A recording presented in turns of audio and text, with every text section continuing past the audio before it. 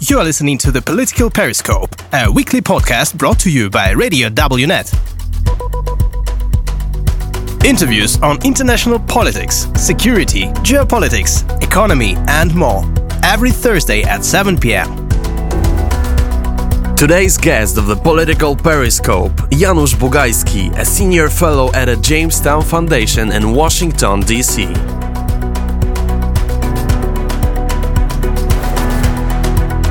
Political Periscope. Joe Biden had two very significant visits this week to Kyiv and to Warsaw. What do you think is the significance of those visits? Well, it's clearly a visit on the first anniversary of Russia's attack on Ukraine, and the signal to Kyiv was very clear that America stands with Ukraine, that America is not going to surrender to Russia. It's not going to withhold weapons for Ukraine to defend itself. And the fact that Biden himself was in Kyiv a year after the invasion, whereas the Russians had promised they would be in Kyiv in a few days, but there's no sign of any Russian leader anywhere near Kyiv. So I think it was a symbolic gesture to help Ukraine, but also a symbolic gesture vis-a-vis Russia that you have failed. The second part in Warsaw, I think, was more of a show of two things. Show of NATO solidarity. As Biden keeps saying, every square inch of NATO territory, including obviously every square inch of Polish territory, will be defended by NATO, will be defended by the United States.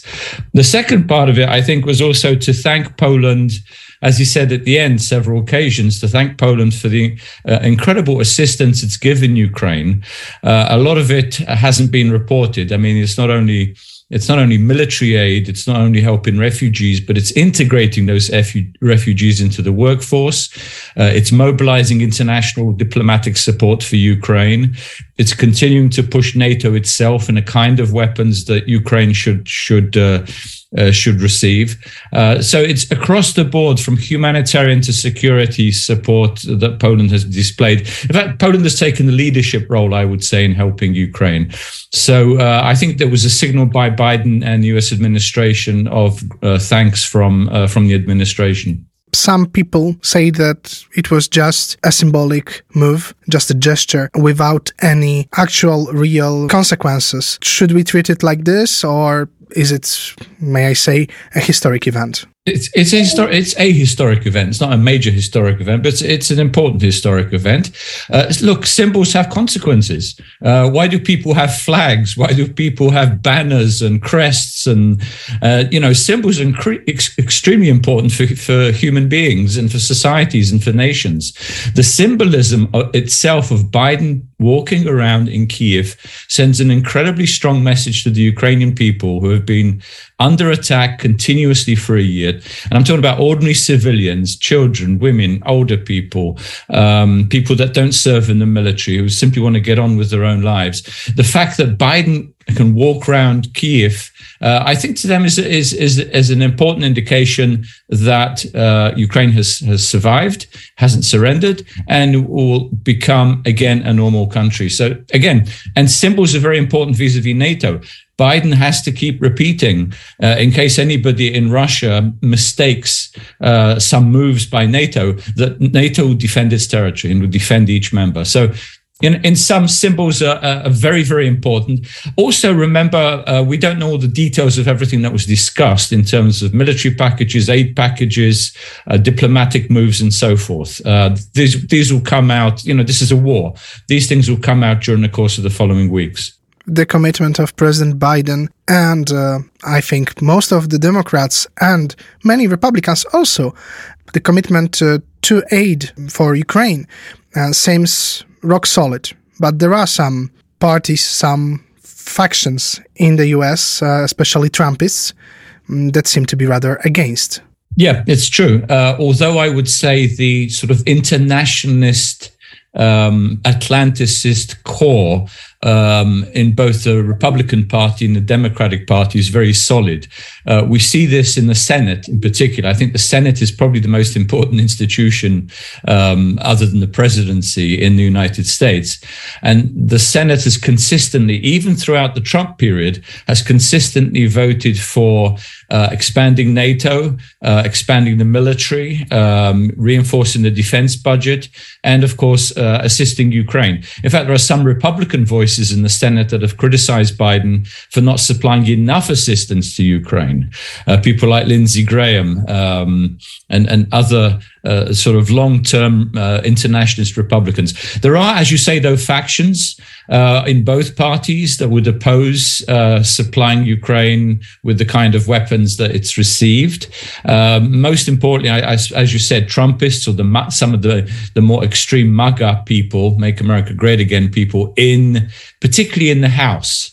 In the Senate, they don't really have much of a say, much of a voice. But there is a faction in the House that actually helped McCarthy, the Republican speaker, to actually become the Speaker of the House, because their small minority made the Democrats into a majority. They are outspoken against assistance to Ukraine, but I think it's done more on a partisan basis rather than a question of national security. I think a lot of these people are novices, they're populists, they don't understand what's at stake here in Ukraine, what's at stake in Poland, what's at stake in Europe. The Democrats, to be fair, on the other side, there's a group of progressives, some of them quite radical, who also would like to cut aid to Ukraine and engage in so-called peace talks with Moscow. And we saw this in the letter that was published a few months ago, which was subsequently retracted. But there are voices within the Democrat Party as well that would go along with that, which is typical. It's sort of the extreme left and the extreme right, which are always very close together politically. What seems to me to be one of the biggest threats in the US for the support for Ukraine is Fox News. They literally repeat some of Kremlin's propaganda, especially Tucker Carlson. Why? Why? Because Tucker Carlson, anything that the government does is bad.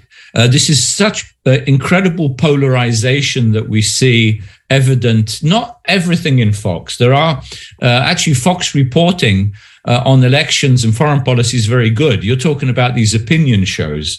And Tucker Carlson is the worst offender. He has the most sort of pro-Moscow, pro-Russian show probably on television. But I think a lot of that is the fact that it's supposed to appeal to the MAGA core of Trump's base, so that anything that Biden does, anything that the Democrats do is supposedly bad.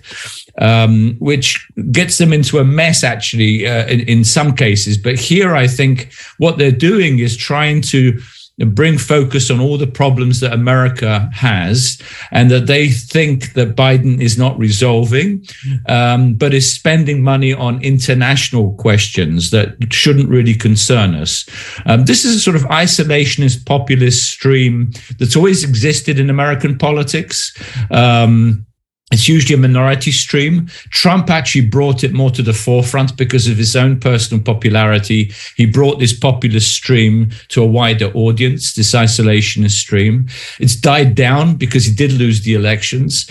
And Fox itself, we'll see, actually, it's going to get interesting because now we're entering the presidential election season later this year, next year. People are already announcing their candidacies for the Republican primary.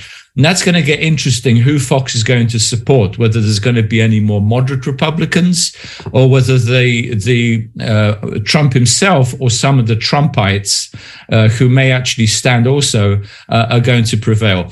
But again, I would say it varies. I mean, there are some, people like Hannity and Tucker Carlson are very pro-Trumpist, but there are other voices in Fox that I think are less so. A lot would depend, of course, on the owners, on Murdoch, and how far they would want Fox to go in supporting a populist platform. But there are also such people as Mearsheimer or even Kissinger at the beginning, of course, of the invasion, because later he changed his mind, but they also called for peace, for not engaging on the side of Ukraine and not helping Ukraine. Yeah, well, Mersheimer has a long history of so-called realism, which is really supporting the existence of large powers and neglecting the interests of smaller powers, including countries like Poland, of course, and Ukraine and others that entered NATO. It's also, I would say, a very sort of narrow view of Russian history, Russian ambitions, in whatever form they are. It was never a question simply of communism. It was a question of imperialism. That was the problem. So people like Mersheimer, I think, are stuck in that old world of great powers and little powers are supposed to orbit around them. It's sort of Cold War thinking in a way. Kissinger is a slightly different case. I think he has had strong links with Russia, I mean, business links and others since he's been out of office. He's always had this idea that Russia can be transformed into some sort of cooperative partner of the United States. But I think the nature of the war in Ukraine has probably convinced him that that isn't feasible anymore. But, again, Kissinger isn't a major player in American politics or even in American public opinion or political opinion. Mersheimer has a certain following amongst the so-called realists, which are both leftist and rightist again. But again, it seems to be increasingly detached from the real world. During the Munich Security Conference, Wang Yi, the foreign minister of China, pointed to the US, accusing it of stealing the benefits of international trade, and, well, not explicitly, but rather seemed to regard the US as a hostile nation towards China. Is it true? Is the US hostile towards China? The US, and I think here both parties are in agreement, view China as the primary adversary of the United States globally, not just in the Far East, but increasingly in other parts of the world. Even under Trump, the national security doctrine that was issued early on in the Trump administration identified two major adversaries for the United States: Russia, which is a declining power, and China, which is a rising power. To what degree it's going to rise in the next few years, we're not sure because of its own economic problems and potential social unrest. Nevertheless, I would say yes, the US does view China as a major adversary, not a direct yet military competitor as we see with Russia in Europe. If, however, China were to try to stage an attack on Taiwan, similar to what Russia has done with Ukraine, that would bring a direct conflict, I would say, direct military conflict between China and the United States. And the Chinese, unlike the Russians, tend to be a lot more careful. I would say they plan for the long term. Nobody's going to remove the Communist Party or the leadership of the Communist Party except, the Politburo itself. Whereas in Russia, you never know with the brewing power struggles who's going to be next in line. So they have less to fear politically. But also, I would say China does not want to engage in an all-out war with the United States because that would really damage its economy. And it is dependent not just on the United States, but also on European markets for its economic growth, for its trade and so forth. So, yeah, China is a long-term adversary, and there are some policy advisors who say over the next few years, it's almost inevitable that there will be a military conflict with China somewhere.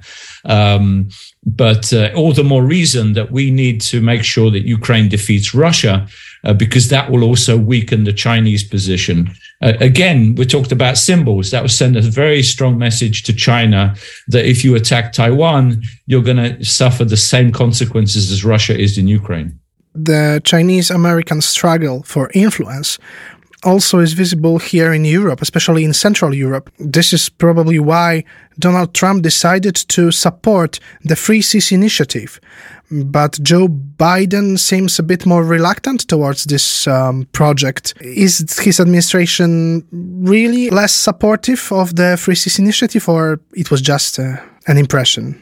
I don't think it's less supportive. I think there is so much going on now with the war in Ukraine and helping Poland and other countries militarily to help build up their defenses against any potential Russian assault in the future, that there hasn't been enough attention to Three Seas initiative. But you're going to have a huge question over the coming years after the war in Ukraine, after Ukraine liberates its territory, of reconstructing Ukraine, economic reconstruction.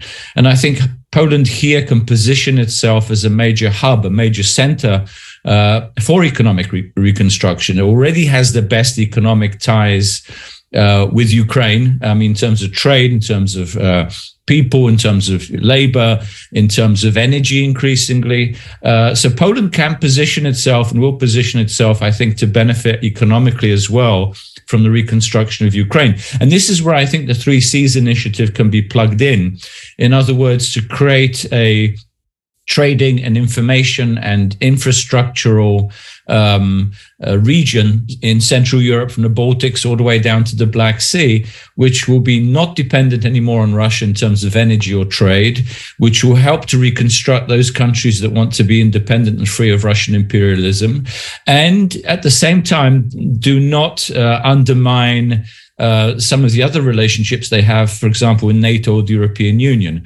So maybe some hesitancy among some officials not to push too far at this point, to see how things work out vis-a-vis Ukraine, vis-a-vis the war vis-a-vis Russia. I don't think there will be less commitment. I think, if anything, there should be more commitment. But it's also up to the 3C countries, particularly Warsaw, but the other countries, to make sure this initiative is viewed in the most positive light possible as a constructive way to prevent future assaults by Russia, to make sure this region grows economically, and to make sure that it's plugged in both with the European Union, but also with NATO, that it's not some sort of substitute, but it's an enhancement of relationships in the region. There is one major factor in reconstruction of Ukraine, which is, of course, money. Can the Three Seas Investment Fund become a sort of new Marshall Plan for Ukraine if Ukraine is included in the Three Seas initiative? Yes. Look, the Ukraine's going to get assistance from different sources: IMF, World Bank, European Union, the Bank of Reconstruction and Development. Three Seas initiative has to find a way to plug into that. In other words, the money that will be coming in needs to be spent in a very constructive way, in a way that builds infrastructure, rebuilds cities, provides jobs, provides opportunities for new Western investment. It's not just a question of giving money, it's a question of actually unlocking an entrepreneurial potential, both of Ukraine but also its neighbors. So I do see Three Seas as actually a bonus, as something that can benefit not only the countries that are already within, but also the neighbors such as Ukraine, and potentially in the future, don't forget, also Belarus. I wouldn't exclude Belarus once Russia starts to weaken its grip over its neighbors. The US needs a strong partner in Europe, kind of a proxy for dealing with Europe. For years, Germany tried to be such a country, but right now we see Germany, although the Secretary of State Blinken in Munich praised Germany for its help, we can see that this help is more verbal than actual. Do you think that Germany will preserve its position in the relations with the US, or there can be another player in Europe? Yeah, first of all, I wouldn't use the word proxy. Proxy usually has a negative connotation, that you're doing something on behalf of somebody else. Poland and other countries in Central Europe are not proxies of the United States. They're partners, allies of the United States. So in this sense, I think Poland is going to strengthen its position, precisely what you're saying. Germany's role has been weakened, I think, not only as a result of the current administration, which has been hesitant, has not taken any kind of leadership role, has been pushed into supporting Ukraine militarily, continues to talk about negotiations with Russia, not as bad as Macron in France, but nevertheless, Scholz has also talked about potential compromises vis-a-vis Ukrainian territory in dealing with Russia. Germany's role, I think, for many years has been weakening, and I think what this war has also unearthed is the high degree of corruption in German official circles vis-a-vis Russia. It always makes me, this hypocrisy of the German government continuously claiming that the Balkan countries are corrupt, East Balkan, West Balkan, whereas their elites have been completely corrupted by Russia in terms of energy, in terms of trade, in terms of political influence. So I think Germany has lost that, how can I put it, that gravitas, that role that it had in Europe under American protection for so many years. And remember, Germany was only an ally because it was beaten. It was not a voluntary ally to begin with. This was a country that was beaten because it started World War II and perpetrated all the atrocities in Europe. And thanks to America, Germany lost. The country was occupied. Then it became an ally. And then it was helped through a Marshall Plan to develop its economy. So now Poland, I think, naturally becomes the anchor of transatlantic security for the United States. In fact, my new book, which I'm starting, is going to focus on Poland's role in the region and in its relationship with the United States. And I think Poland over the coming years, as a result of the war in Ukraine, as a result of a weakening Germany, as a result of, let's say, America's commitment to engagement with Europe, I think Poland is going to come out a much stronger player. I would say even a pivotal strategic anchor for the United States and for NATO in Europe. Very briefly, to finish, when will the war end and what will be the outcome? Well, nobody, I think, knows exactly when the war will end. There are various voices saying that by the summer, the Ukrainian forces will have the capability to regain all of their territory, or at least the Donbass, and possibly isolate Crimea to such a degree that Russia is completely weakened militarily in the peninsula, and then will be subject to fresh Ukrainian attacks later. I can't give you a deadline, but if you listen to some of the Ukrainian intelligence chiefs who occasionally give interview, they think they compare it to a football game. They say a football game which is 90 minutes, we're about 70 minutes into the game and the score is 1-1. But we're about to mount some major attacks over the coming months in the last 20 minutes. And if you sort of iron that out into a timetable, they're talking about the end of summer as being the culmination of this war. So Ukraine will regain all its territories? Ukraine, I think, will regain most of its territories. Again, I don't like to predict that into that much of a detail. Obviously, Ukraine is committed to regaining all of its territories. Whether they'll regain all of its territories by the summer, we don't know. There's another factor which needs to be borne in mind. Will Ukraine come under pressure at some point? Because Russia will be seen to be losing, and Ukraine will be pushed into some sort of negotiating format over the future of Crimea. That is another possibility that I wouldn't exclude. And this is why I think countries like Poland and the Baltic states and Romania and others have to keep pushing the rest of NATO to acknowledge that this war is not over until Crimea is part of Ukraine again. Thank you very much. Thank you. This was The Political Periscope. The podcast is released every Thursday at 7 p.m.